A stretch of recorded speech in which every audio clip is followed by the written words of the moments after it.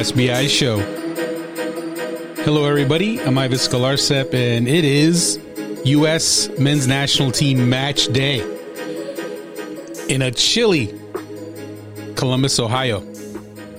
The Americans take on El Salvador in the first match of 2022. Big year for the Americans and a big game for the Americans. Greg Berhalter's team is currently in second place in the CONCACAF World Cup qualifying standings, and a win in Columbus would put them in really good position in terms of qualifying for the World Cup and also potentially heading into Sunday's showdown with Canada in first place in the standings. Hello, everybody. I'm Ivis Skalarsep, and it's finally here. This trio of World Cup qualifying matches. I'm not going to say do or die, but this is make or break. Is it the same thing? Make or break, do or die? Here's what it comes down to. If the U.S. takes care of business, takes 7 points out of 9, or 9, obviously you'd love 9 points. But if you take 7 points from these three matches, you can pretty much start booking your tickets to Qatar. I know nothing's guaranteed, but let's face it. If you can beat El Salvador, beat Honduras at home, take a point in Hamilton, Ontario, Canada on Sunday, you are sitting pretty.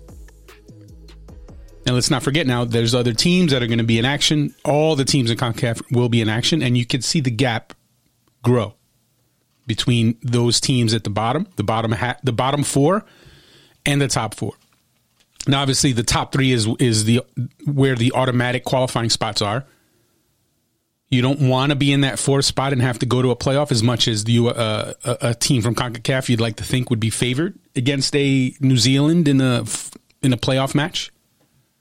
But you don't want to deal with that. You don't want to risk that. You want to finish top three, preferably top two, preferably first. And the U.S. have a good chance to do that. And I know some people, don't want to be presumptuous. You don't want to take anything for granted. I feel like the ghost of Cuba, the ghost of that World Cup qualifying failure in 2017 still lingers, and there's still a little bit of angst. Even though right now the U.S. is in second place, they're in a pretty good spot. They're at home against El Salvador in a match they're favored to win.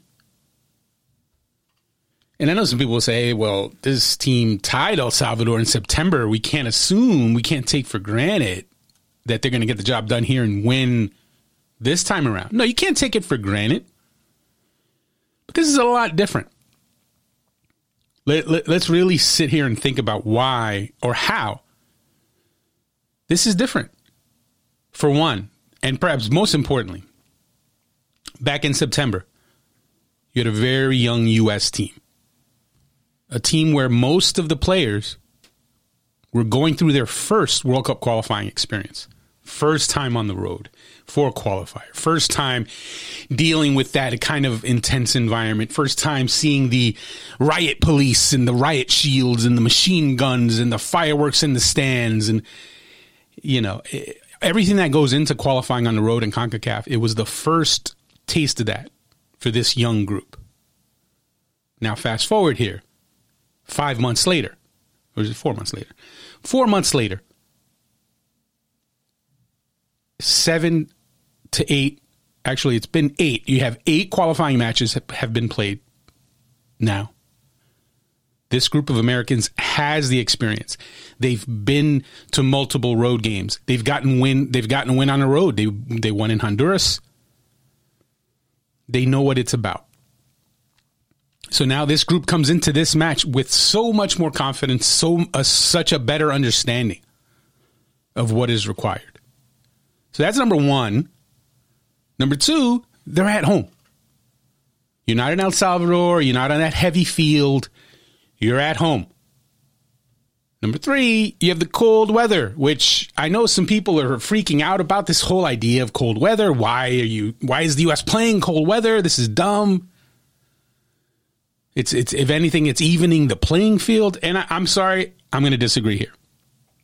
And here's what it comes down to, because I feel like some people don't grasp or understand the logic or the strategy behind what the U.S. is doing here with these matches. For those who haven't been keeping score, the U.S. is playing in Columbus and then playing in Minnesota in its 2 home games this window on either side of a trip to Canada. And here's what it boils down to. Once Canada made the decision to play the game in Hamilton and to basically let it be known we are going to play in very cold weather, the U.S. is going to have to come up to Hamilton and play in freezing temperatures. Once you know that, once you know Canada is going to do that, you have to strategize for that. You have to work around it, plan around that. And that's what the U.S. did. They said, well, we have this game in the middle. We know it's going to be cold. Let's make the entire window a situation where our players can get acclimated to playing in the cold, and they play all 3 games in cold weather. And it is so much easier to deal with a prolonged period of having to play in cold weather. Because it is a shock to the system having to go warm weather, 2 days later, cold weather, 2 days later, warm weather. It is a pain. And it's believe it or not, it is tougher to do that. And I feel like some people don't grasp that. It's tougher to do that than it is to start training from day one in the cold, play in the cold, travel to Canada, and again, play in the cold, come back, go to Minnesota, play in the cold. You're talking 2 weeks in the cold. Whereas Canada is in Honduras on Thursday, warm weather Honduras. They're coming home. They're going home to Hamilton in the cold. They're having to adapt quickly after the what's sure to be challenging travel conditions for them. And then they go from there on the road again to warm weather. El Salvador is definitely not used to playing in the cold weather as much as maybe a couple of their players are. I know Eric Zavaleta, obviously. He plays in Toronto. He knows about the cold weather. But I can guarantee you the U.S. as a team, on top of being able to prepare from day one for the entire window for cold, as a group, more of these players are comfortable in the cold, have played in the cold, like Bane. I was raised in the cold.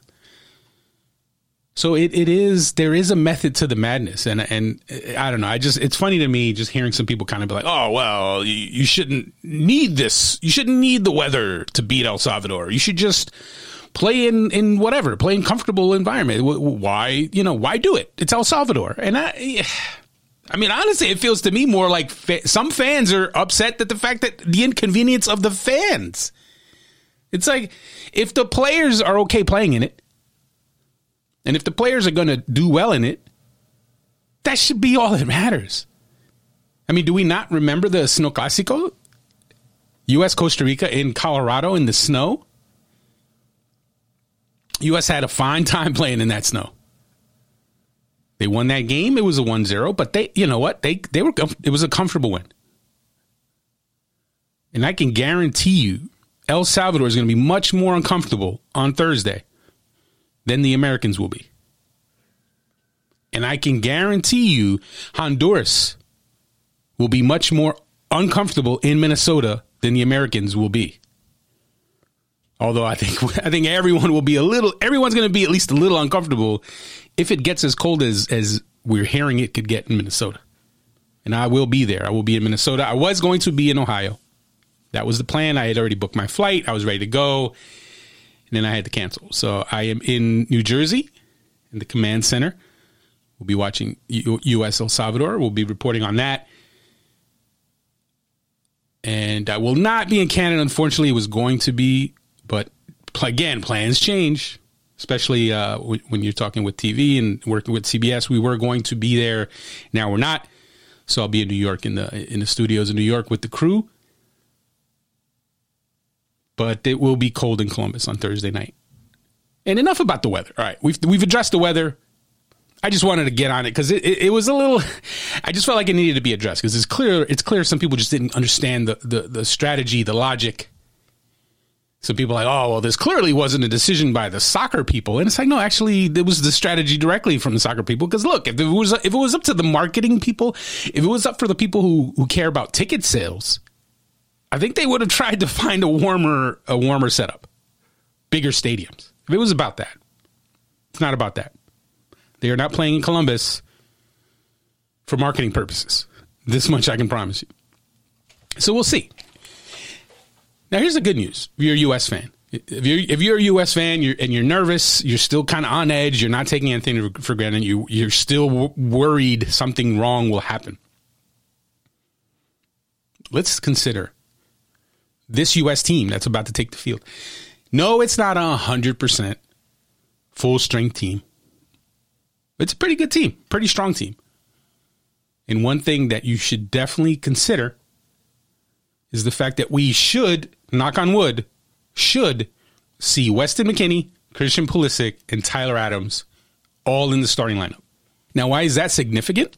It's significant because, as we all know, they are three of the best and most important players in the U.S. men's national team setup. You can argue the three best players. And they have not started together since 2019. March 2019 against Ecuador, the only time those three players have ever been in the starting lineup together. Almost 3 years. It's crazy if you think about it. Now, they've been on the field together. They've actually only played 3 matches together for the U.S. national team, or where they've been on the field together. And the other 2 times were in the past year, Nations League final. Tyler Adams came on as a 82nd minute substitute. So they played the end of regulation and obviously the 30 minutes extra time in the Nations League final, the win over Mexico.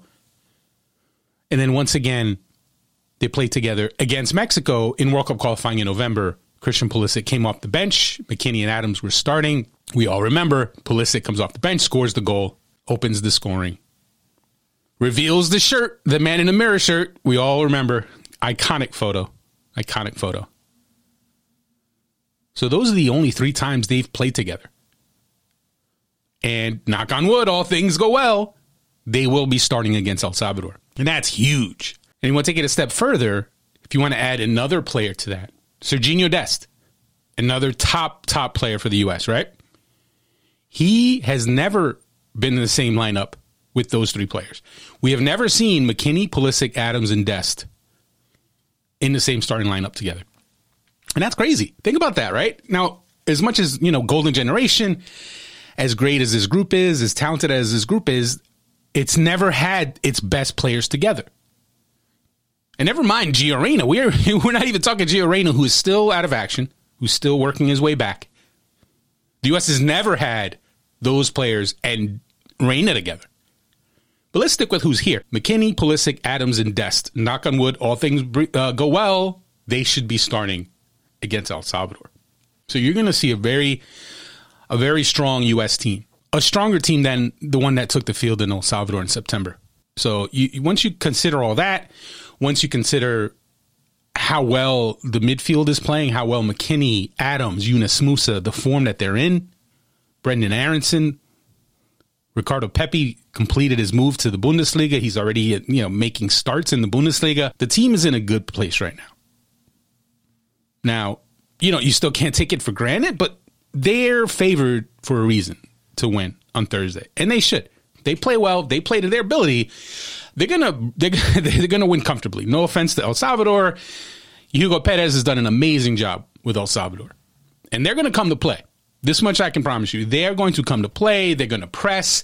They don't. It's pretty much it for them. This is do it. You want to talk about do or die? You want to talk about make or break? El Salvador absolutely needs 3 points here. Ideally, 1 point. They need at least a draw. At least a draw. If they lose, it's kind of fading away for them. It's kind of fading away for El Salvador. Right now, El Salvador is in 7th place in the octagonal standings. They are 8 points out of the top 4, 8 points out of the top 3. And that's, you're talking about a steep climb for them. They've lost 3 out of their last 4. They've only gotten 1 point from their past 4 matches. And that's, it's brutal. And to be fair, not a lot was expected of this team. The fact that they got this far, it says something to what the job that Hugo Perez has done there. So you give him his credit for that, because he's done a lot. He's helped turn things around for El Salvador, but getting to the World Cup this time around is probably a bridge too far, but this cycle is very important for El Salvador and their project. And then you'd like to think that they take that next step, next cycle, 2026. And if Hugo Perez is allowed to continue to build there, they have that. They have something. There's something going on there, something positive. El Salvador rising from the ashes a bit from the back when they had the match fixing scandal, and it's been a rough time for El Salvador. So credit to Hugo Perez, the job he's done, but it's a lot to ask, having them go to Columbus to try to beat a U.S. team that is as full strength or is as strong as it is now and as in form as it is now.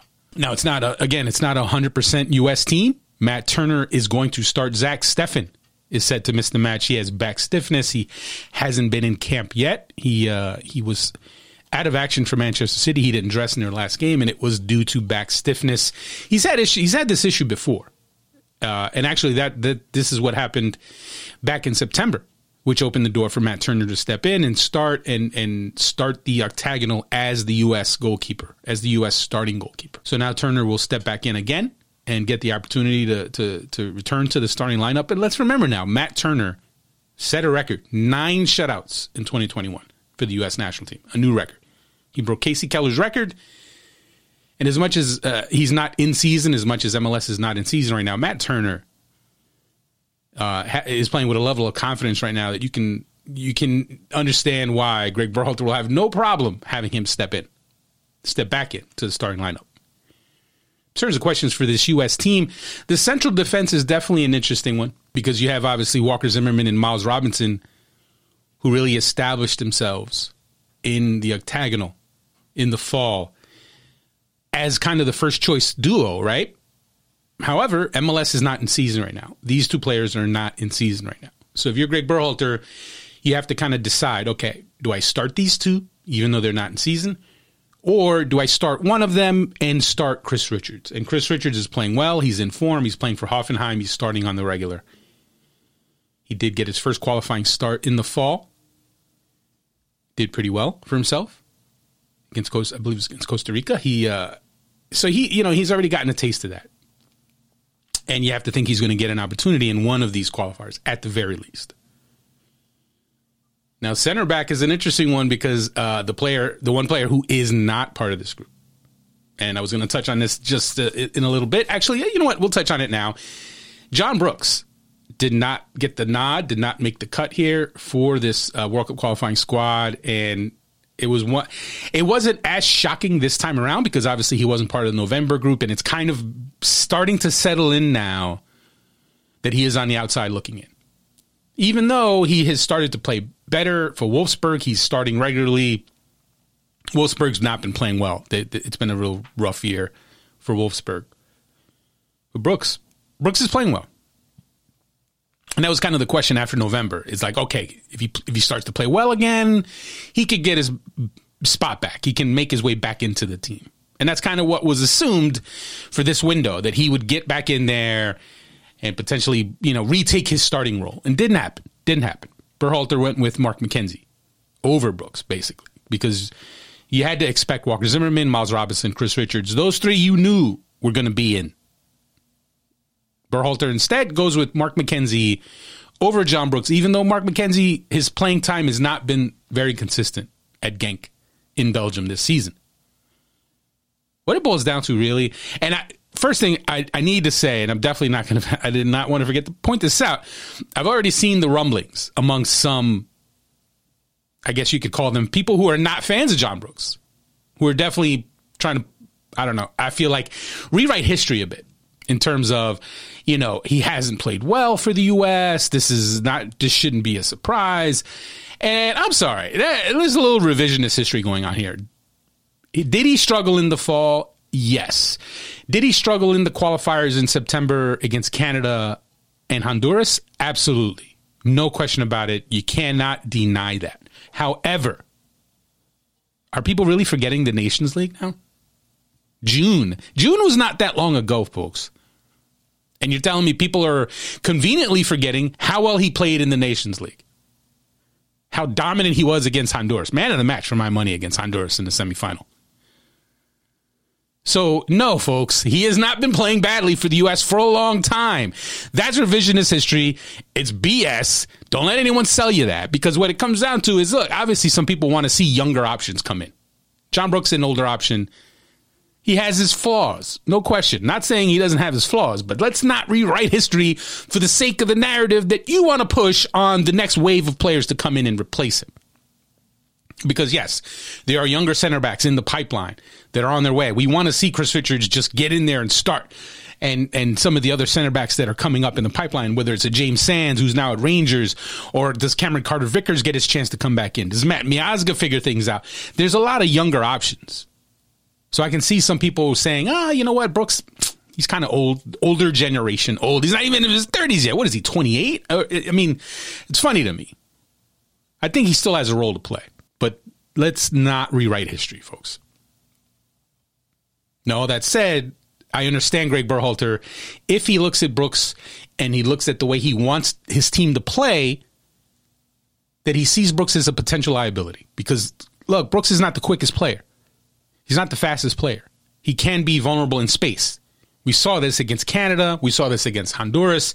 We saw him struggle with quicker players in space. And obviously when you play at Wolfsburg, look, not to say Bundesliga doesn't have speed. Clearly Bundesliga has speed. But in the setup at Wolfsburg and the way they play, his weaknesses are protected a bit. And they play to his strengths a lot more.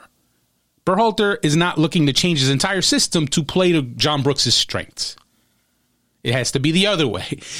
He's going to play his way. His team's going to play the way it plays. And if your weaknesses are exposed in that system, you cannot play in that system. And that's basically what it comes down to right now, is that Berhalter has quicker options, more athletic options that he can turn to, younger options.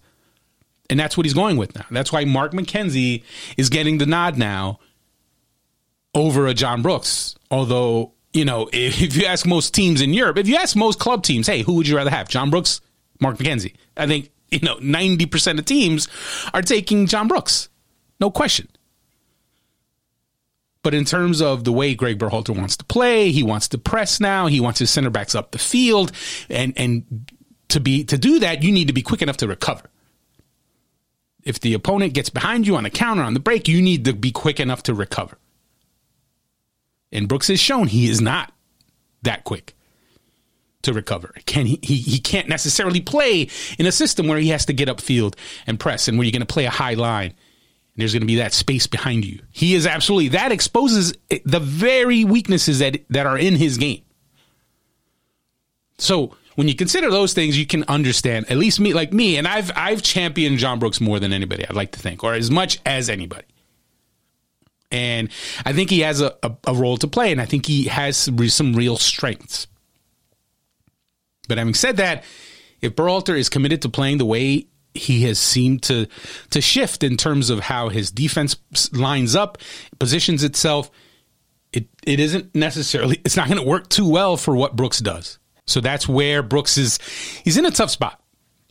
He really is. He's in a tough spot because if younger options emerge, quicker options, more athletic options, he could have a hard time getting back in. And that's where we are right now with John Brooks. And in terms of some of the other snubs, quote unquote snubs, or players who were left out, surprisingly or not so surprisingly, Joe Scally's another one. I know some people were like, what? Joe Scally? How does Brooks Lennon get the call over Joe Scally? And it really comes down to this. Joe Scally is kind of a victim of bad timing here from the standpoint of he recently had COVID and that set him back. He was out of action for a bit. He's returned to action, but now he's not in the lineup consistently. He hasn't started the past few Bundesliga matches for Mönchengladbach. All of a sudden, in the fall, everything was going great for Scally. He was starting every match, playing great, playing well. His game was really coming together. And he's still on that track. He's still a super talent, when you think about how young he is. So his future is still very, very bright. But if you're Greg Berhalter, you've had Brooks Lennon in camp now since December, January. You've seen what he can give you. I get it. And here's what it comes down to. When you look at the roster that's in this camp, you have Reggie Cannon and DeAndre Yedlin as your right backs. Reggie Cannon playing regularly now. Very solid defensive right back, right? And he also has experience in the system. He's played quite a bit. He was the starter for the U.S. for a good stretch. He's back in the mix. DeAndre Ellen, we know, has more experience than anybody in this setup. He's in the mix, even though he hasn't been playing as much for Galatasaray, but he has the experience. He's been thrown into situations by Berhalter before and stepped up. So he has Berhalter's trust. So that's your two right backs right there. Boom.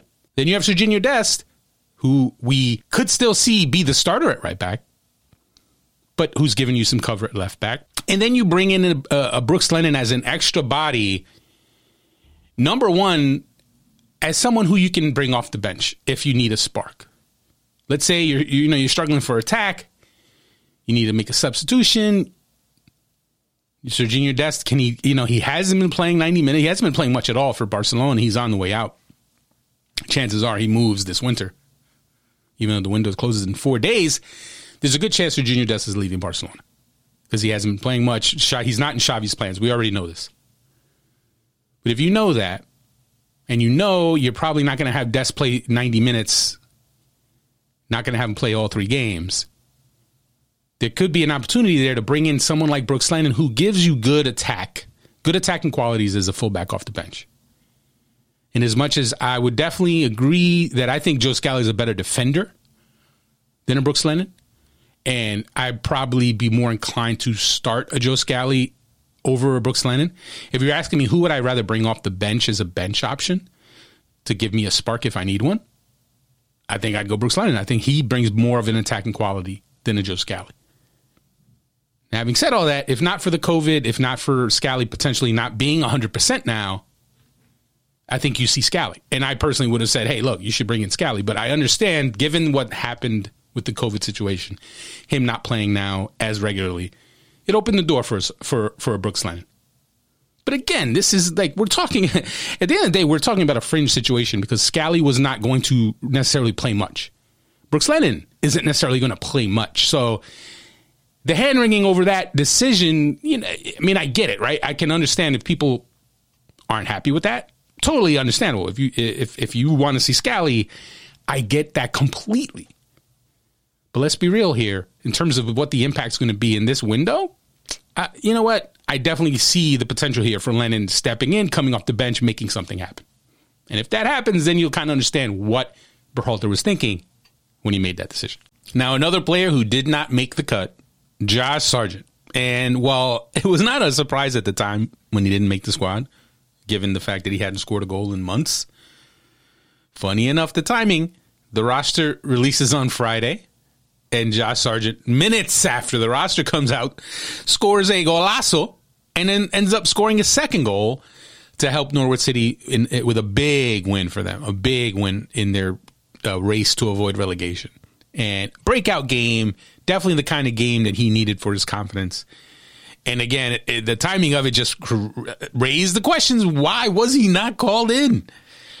And as I said earlier, he wasn't called in because he hasn't been scoring. But you can argue, well, even though he hasn't been scoring, he still has continued to play his way into the lineup for Norwich. He's still playing his way into the lineup for a Premier League team, as much as they're bottom of the table Premier League team, still a Premier League team. And it's great. It was great to see him score because Josh Sargent is very much a confidence player. And I know some people say, everyone's a confidence player. If you're feeling good, you're going to play better. Yes, I get that. But Sargent can be a streaky player, and if he gets a couple of goals, he will get a good run going. He's done it multiple times in his career. I've actually talked to him about that, about just kind of, he's someone who, yes, when he can get into a slump and he can get into a funk, it can definitely affect him and it can linger, and it's something he's worked on or tried to work on. Now here he is. He scores these 2 goals, and hopefully for him, he can use that to give him some momentum, help him regain his mojo. And I will say, I give him a lot of credit because as much as it's been in his head that he hasn't been scoring, it could absolutely affect your overall play, but he has continued to get into that lineup. He's continued to work hard to stay in the starting lineup, even though, look, he's been playing out wide. He's not in his traditional striker role. Timo Pukki is the preferred striker at Norwich, obviously, but he's been in the lineup. And that's positive. That's huge. That's huge. The fact that he's continued to fight and continues to earn starts. Now he gets these goals. Hopefully he can build on that because the U.S. needs it. The U.S., in terms of strikers, as much as, yes, there's some other options, there's some other possibilities, but you want an informed Josh Sargent. An informed Josh Sargent who's clicking, he's scoring goals. He can still be better than Ricardo Pepi. Let's be clear. Ricardo Pepi, it's been great and fortunate for the U.S. that Ricardo Pepi has stepped up to fill the void and stepped up to make the position his. But let's not give up on Josh Sargent as the potential starter still. Still a possibility. And at the end of the day, you want competition. You want every player to have someone pushing them. That makes for a better team. When you just have a starting group where there's no one behind them, when there's no one realistic as potential players to replace them, that's when you get stagnation. That's when you get complacency. And you only need to look at Mexico for a perfect example of that, because that's what's going on with Mexico right now. Depth is an issue for them. They have their big names, their veterans, their established stars who've been around, but there's not really a generation pushing them. And they're paying the price for that. Unfortunately for the U.S., you have more depth across the board. And striker, it would be great if Sargent can build on this and push himself back into the conversation and potentially regain the job that he lost and the job that he had just a year ago. So back to this game, U.S. El Salvador. El Salvador is going to make it a game, I think, but I do feel the U.S. is going to be clicking. I feel like as well as the midfielders are playing as well. Look, Weston McKennie is in the best form of his career right now. Yunus Musa in the best form of his career right now. Between those two and Tyler Adams in the midfield, the U.S. is going to dominate play in the middle of the park. And that's going to change everything, because when it comes down to it, it's all well and good if you're El Salvador and you want to try to press and you want to try to force the U.S. into mistakes and counter them. But when you have a midfield playing as well as the U.S.'s midfield is playing, it's going to be just so hard to do that. So I know some people can say, you're a little overconfident. No, I'm just speaking in what the reality is of the situation right now. And the reality is the U.S. midfield is playing out of its mind. Now you have Pulisic back. Now you have Pepi. Now you have Aronson. Even though, look, Aronson's not in season, so what? Aronson, he stays fit. Fitness is not an issue with Brendan Aronson ever. He rolls out of bed to give you 120 minutes, no question, no sweat. So the U.S. is in a good place right now. I think they're going to win pretty comfortably. I'm looking at honestly, I would say a 4-0. I'm looking at a 4-0. As much as El Salvador is going to give it all they got, and it could be tough early, I think the U.S. will get that early goal, and once you get into the second half, I think they can start to open it up with some of their options off the bench. So I'm going to go 4-0 U.S., setting up the Canada game. Big game against Canada. And you know what? I know the SBI show's has been on a hiatus. The plan is for Friday to have an episode recapping U.S. El Salvador and also previewing U.S. Canada, because we have to get into a whole discussion about U.S. Canada. There's so much to dig into there. So you can get ready for that, because that will definitely happen. I will definitely make it a point to have an episode between the El Salvador match and the Canada match. So stay tuned for that for sure. There's plenty to talk about.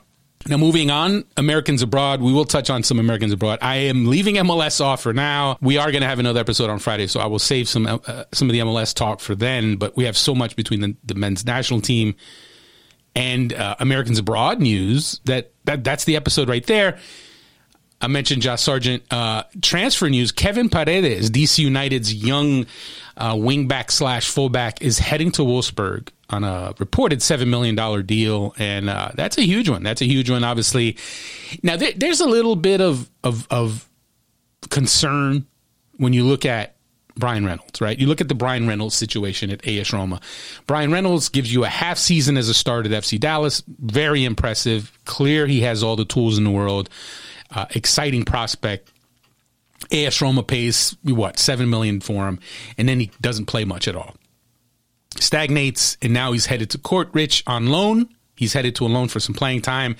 So the question is, you start to worry, or not worry, but you definitely start to have some concern, right? For some of the younger players, particularly these defenders, about, are they going to be handled properly? Will their development be handled properly? And obviously, if Wolfsburg, $7 million, you'd like to think if they're investing $7 million in a young player, they're going to bring him along well. And that's the hope, because Paredes is a talent. I mean, we've seen him. He had a full season under his belt at DC United, his real breakthrough season for DC United. Hopefully, Wolfsburg brings him along well and can continue that development that we saw start at DC United, because he's a real talent. And obviously, left-sided wingbacks / fullbacks are precious. They're valuable, and the U.S. hasn't had many of them. Although now you're starting to see some more develop. But hopefully, Wolfsburg does well with Paredes. At least does better than they did with Kobe Hernandez. It hasn't all been great in terms of the how Wolfsburg has handled some of the young Americans like Ulianes. Hopefully, Paredes they bring him along in a better way than some of the previous Americans that they've had there. And another young American defender on his way to Germany, Justin Che, heading to Hoffenheim on loan. And there's a little bit, I don't know, I think you feel a little better about Che to Hoffenheim, just because obviously Hoffenheim, their manager, worked with Chris Richards at Bayern and is working with Chris Richards now. So there is that bit of a support system for Che, having Chris Richards there, having a manager who's worked with young Americans before. So that one you feel a little better about, as much as when it comes down to it, as young as Che is, he's played a half season of MLS. So it's very similar to the Brian Reynolds situation, which is funny because he's the successor to Brian Reynolds in terms of the FC Dallas right back pipeline.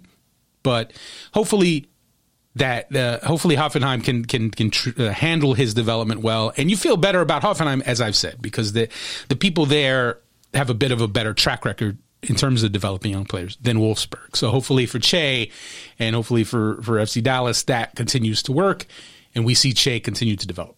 Another move, Cole Bassett is headed to Feyenoord on loan, and I feel good about his chances. He's someone who obviously has put the time in to develop in MLS with the Rapids. He's had plenty of time under his belt as a starter, and I think he can make that jump and make a successful jump to the Eredivisie. And I think he's someone who absolutely is going to, if he can get into that lineup at Feyenoord, will play his way into the conversation for the men's national team and give Greg Berhalter another promising central midfield option, which you can never have too many of those. In the last bit of Americans Abroad news, a little disappointing news. Daryl Dike is set to miss 2 months with a muscle injury. I believe his hamstring injury. He's just got to West Brom, plays a couple of matches, gets injured. Obviously, you hate to see that, especially when West Brom is fighting to try to earn promotion to the Premier League, and that's a big blow for them because obviously they bought Daryl Dike, hoping that he would be that missing piece to help them really climb up to the top of the league championship. And obviously right now you have Fulham in first place with Anthony Robinson and Tim Ream, and they're looking pretty good for promotion.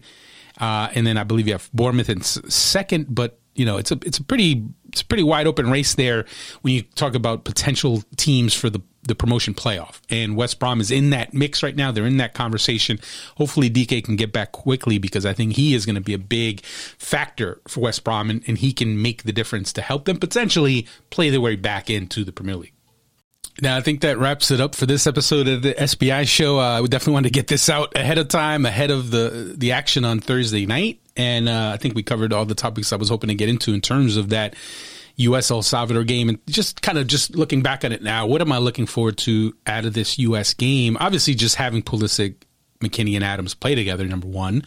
Ricardo Pepi, seeing how he looks. Obviously, he's joined Augsburg now. He's in there. It's already the struggle's already begun, because look, Augsburg is not a good team. He's going to be star for service, and you want to see how that affects him, right? Because obviously everything was hunky dory at FC Dallas. He was getting the service. He was putting away chances. He was getting chances, and now you go to Augsburg, where you're not going to find many chances. They're a bad team. There's a reason they were already kind of struggling in near the relegation spots. So you wonder how that affects Pepe. You wonder what his confidence level will be. But I can tell you one thing: he will absolutely get more chances, or he should get more chances in these upcoming games for the U.S. than he's been getting for Augsburg. So that's one that I want to see for sure. And then obviously center back, how the center backs play. Is it Robinson, Zimmerman? Is it Zimmerman, Richards, whoever it is? I want to see how those two play, how the central defense plays.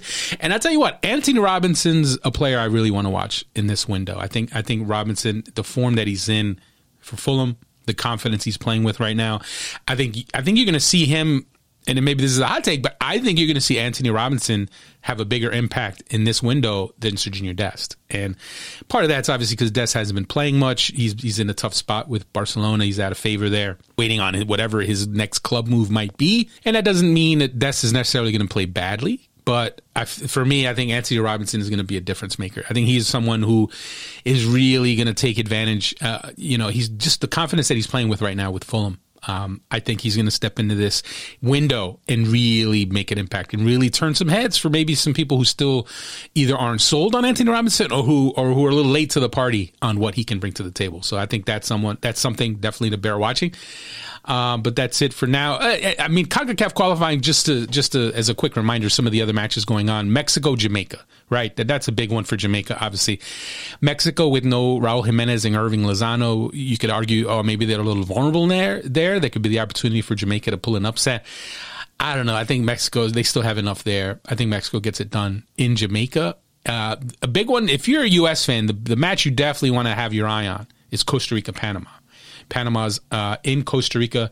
Costa Rica still undefeated at home. It's still not easy to go to San Jose and get points there, to be clear, as much as Costa Rica is an older team now. They're in a bit of a post-golden generation funk. You could argue that where they are now is kind of where the U.S. was in the 2018 cycle. And you just wonder how much Costa Rica has left in the tank. We'll find out in this game because Costa Rica absolutely needs a win against Panama. And you want to talk about must wins. Here's what it boils down to. Panama right now has a 5-point lead on Costa Rica. Panama's in fourth place right now, right? So they have a 5-point lead on Costa Rica and basically, a 7-point lead on Jamaica and El Salvador. So there's a big gap between the top 4 and the bottom 4. And if you're Costa Rica and you want to have any chance of climbing into the top 4, you have to get a win here. Because if you get a win, all of a sudden you're talking about only being 2 points behind Panama, and then you're in the party, then you're in the dance. But if Panama can go to San Jose and get that win, then you're talking an 8-point gap between Panama and Costa Rica. And that, between that and Jamaica potentially losing to Mexico, all of a sudden it stops being about can you make the top 4, and then it's about who avoids being fourth. So if you're a U.S. fan, you kind of, what would you rather have if you're a U.S. fan? I mean, I think it's tricky, right? Pick your poison, right? I mean, I would argue you probably almost want, I think you take a draw there. I think if you want to see Panama and Costa Rica draw, you want to see draws as often as possible because that's drop points all across the board. So that one is definitely an important one. And last but certainly not least, you have Honduras hosting Canada. And you look at it on the surface and you say, wait a minute, Honduras is the last place team. They only have 3 points. They're toast. They're not qualifying for the World Cup. No miracles here. At this point, they're looking to build on for the next cycle, right? And then you have Canada in first place. So what are we even talking about? Canada should roll, right? Canada should cruise. The reason I think folks in Canada aren't going to take this one for granted is because of the history of this rivalry and the horrors that Canada has had down in Honduras in years past. So if anything, yes, it's an opportunity to exercise some demons. If you're Canada, you would definitely love to go down there and get that win, put that last nail in the coffin. Look, the Honduras coffin is in the ground already. It's not even about putting a nail in it, but if you're Canada, considering the horror stories, the horrors that you've endured in Honduras in the past, it would be nice to get an emphatic victory in Honduras and to hold on to first place in the octagonal heading into the big showdown on Sunday in Hamilton. So that, if you want to watch these matches, you know where you can watch them. You can watch them on Paramount Plus. Paramount Plus has all the CONCACAF qualifiers, so all the ones that aren't played in the U.S., to be clear. So definitely you can see all these games. You have the multi-screen experience going on. If you don't already have Paramount, and you should by now already have Paramount Plus. I mean, come on. You got Champions League. You got Serie A. You got CONCACAF qualifying. You got Scottish Premier League. You name it, it's on there. So you should already be subscribed. Yes, I work for CBS Sports, which is part of Paramount Plus. So yes, I'm a company guy. I'm promoting but look, you can't argue with the product. So there you go. But yeah, some great action on Thursday, and we'll be back on Friday to recap it all and hopefully get the SBI show back rolling, because I know it's been a bit of a, stops and starts after what was a pretty consistent fall. December, I apologize for December, January really coming to a crawl, but we will get it back rolling. So definitely thank you for listening to this episode, and we'll have plenty to talk about on Friday, but I think that's all for now. As I always say, thank you for the support. Whether it's listening to the SBI show, reading SBIsoccer.com, subscribing to SBIsoccer.com, definitely big thank you to all of you who have started to subscribe or who are subscribing. If you haven't yet, definitely give it a try. We are ramping things up at SBI. January was a bit of a slow month, but now that the action is starting, World Cup qualifying is rolling, we will have more and more on SBI Soccer, and definitely more for those who subscribe. So definitely, if you haven't yet, give it a try. Give us a month. See what you can see what it is. See what it's like to subscribe to SBI, and hopefully we give you enough to make you want to stick around and continue to subscribe. But definitely, thank you to all of you who have already subscribed. But that's it. That's all for now. I'm Ivis Galarza. This is the SBI Show.